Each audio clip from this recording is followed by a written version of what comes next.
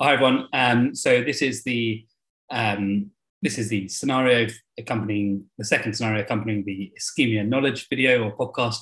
As always, just for those of you who are listening via podcast, there are some images with this scenario. So please do log into the website later at your inconvenience to see the images that are accompanying the scenario. Over to you. Thank you. Okay, so the scenario is that a patient presents with chest pain to the emergency department. Here is his ECG. Please talk me through what the ECG shows and what you'd want to do next.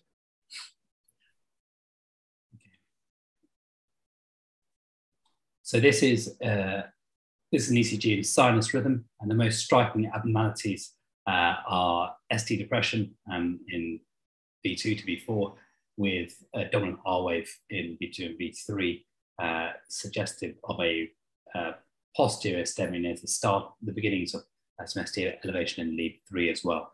So my next steps are to clinically assess this patient in an AT fashion with a bedside echo as well as do a posterior ECG to confirm my suspicions. Okay, so talk me through how you practically do a posterior ECG.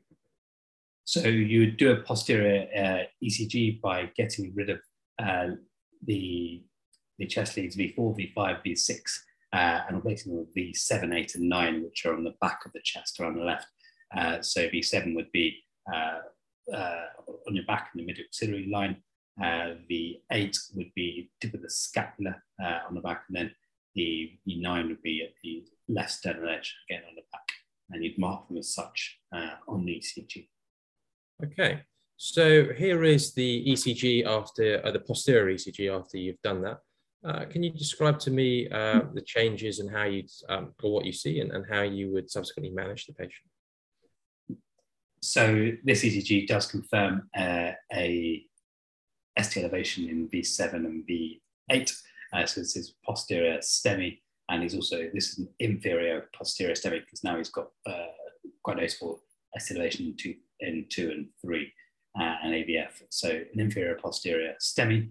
So most importantly, I'd be activating the primary PCI pathway as well as simultaneously making sure the patient is stable by assessing him in A to E format with urgent bedside investigations, including a blood gas as well as a V-scan before getting the patient ready for the lab if my consultant was agreeable. Okay, so you mentioned to the consultant the case, and he's asked you to consent and ready the patient for primary PCI. Talk me through how you would actually do that. So for primary PCI, it's an emergency scenario where the patient can deteriorate quite rapidly. So I'd want to make sure defibrillator pads were on. I would otherwise assess the patient and deal with any complications of their MI, i.e. if they're in heart failure, try and stabilize them in preparation for angioplasty. And I would also then think about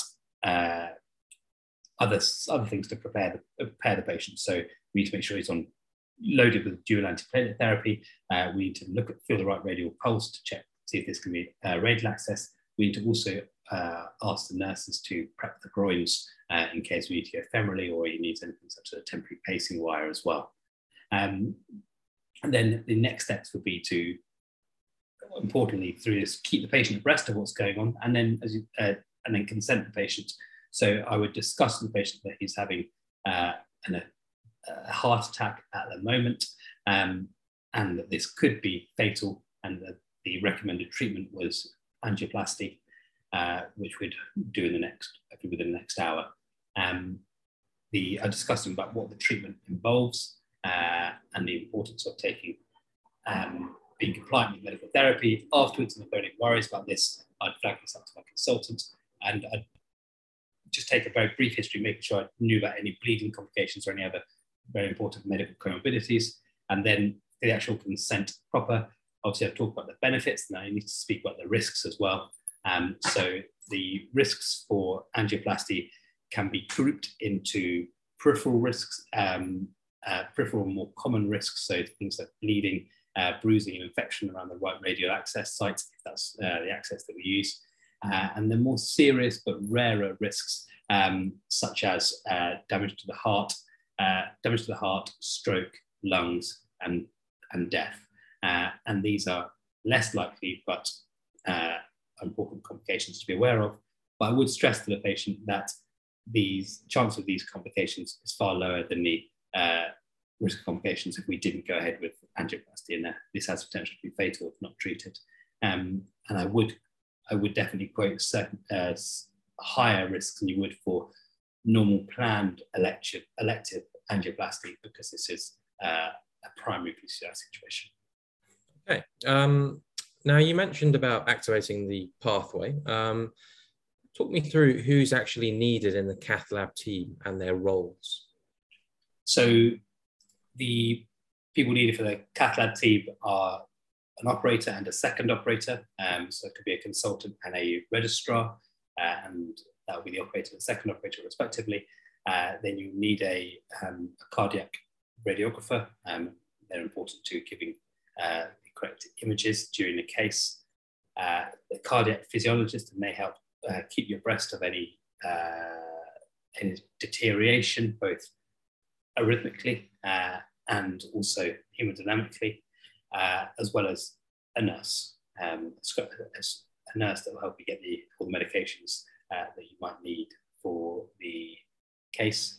And in cases of very unwell patients in a primary PCI setting, as well as that team, you might also need the anaesthetic team as well. Okay, you mentioned the anaesthetic team. Could you identify any red flags where you may need to escalate for anaesthetic support? Yeah, so I think if a patient's becoming hemodynamically unstable, you will need to definitely anaesthetic support for the cath. The other situations, if the patient's unstable from a respiratory point of view, either going into pulmonary edema, and you might need to consider CPAP plus minus actually intubation. And if you're going to cardiovert the patient, for example, if they've got VT, if there's an emergency, you just have to go ahead straight away and do it. But it's very useful to have the anaesthetic team there. So if the patient's doing quite frequent runs of VT and you're worried that this patient might need to cardiovert or become more unstable, then you definitely get an anaesthetic team there with you. So you mentioned about doing a bedside echo. So here's an image, a still from your bedside echo. Could you describe to me what you see? So this is an apical four-chamber view, and the most striking abnormality is that you've got a right ventricle that is much bigger than the left ventricle, which could be indicative of acute right ventricular failure, which would fit with inferior posterior STEMI. Okay, so in the setting of ACS, how does the management differ if there is acute RV failure compared to LV failure? So acute RV failure generally needs filling, whereas acute LV failure responds far better to inotropes. So that's the two different ways I'd manage a deteriorating patient with.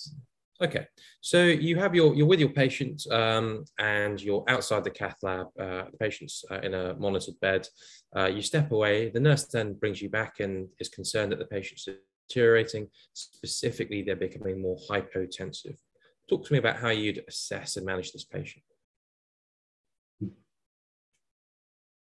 So if I've got a patient with an inferior posterior STEMI with known RV failure that's deteriorating, I'd obviously assess this patient in an ATE manner, but the most important thing is having a structured approach. So I'd think about the possible causes for this patient deteriorating, with the most likely cause being structural, i.e. RV failure, but also wanting to think about other things such as complications of MI, such as cardiac tamponade, and less rarely with RV failure, you could get something such as VSD, but unlikely given the territory of the infarct. So a bedside echo, and then also think about other complications that could happen, such as arrhythmic complications. So looking to see if he's having quite frequent runs of VT on the cardiac monitor or any other arrhythmias as well.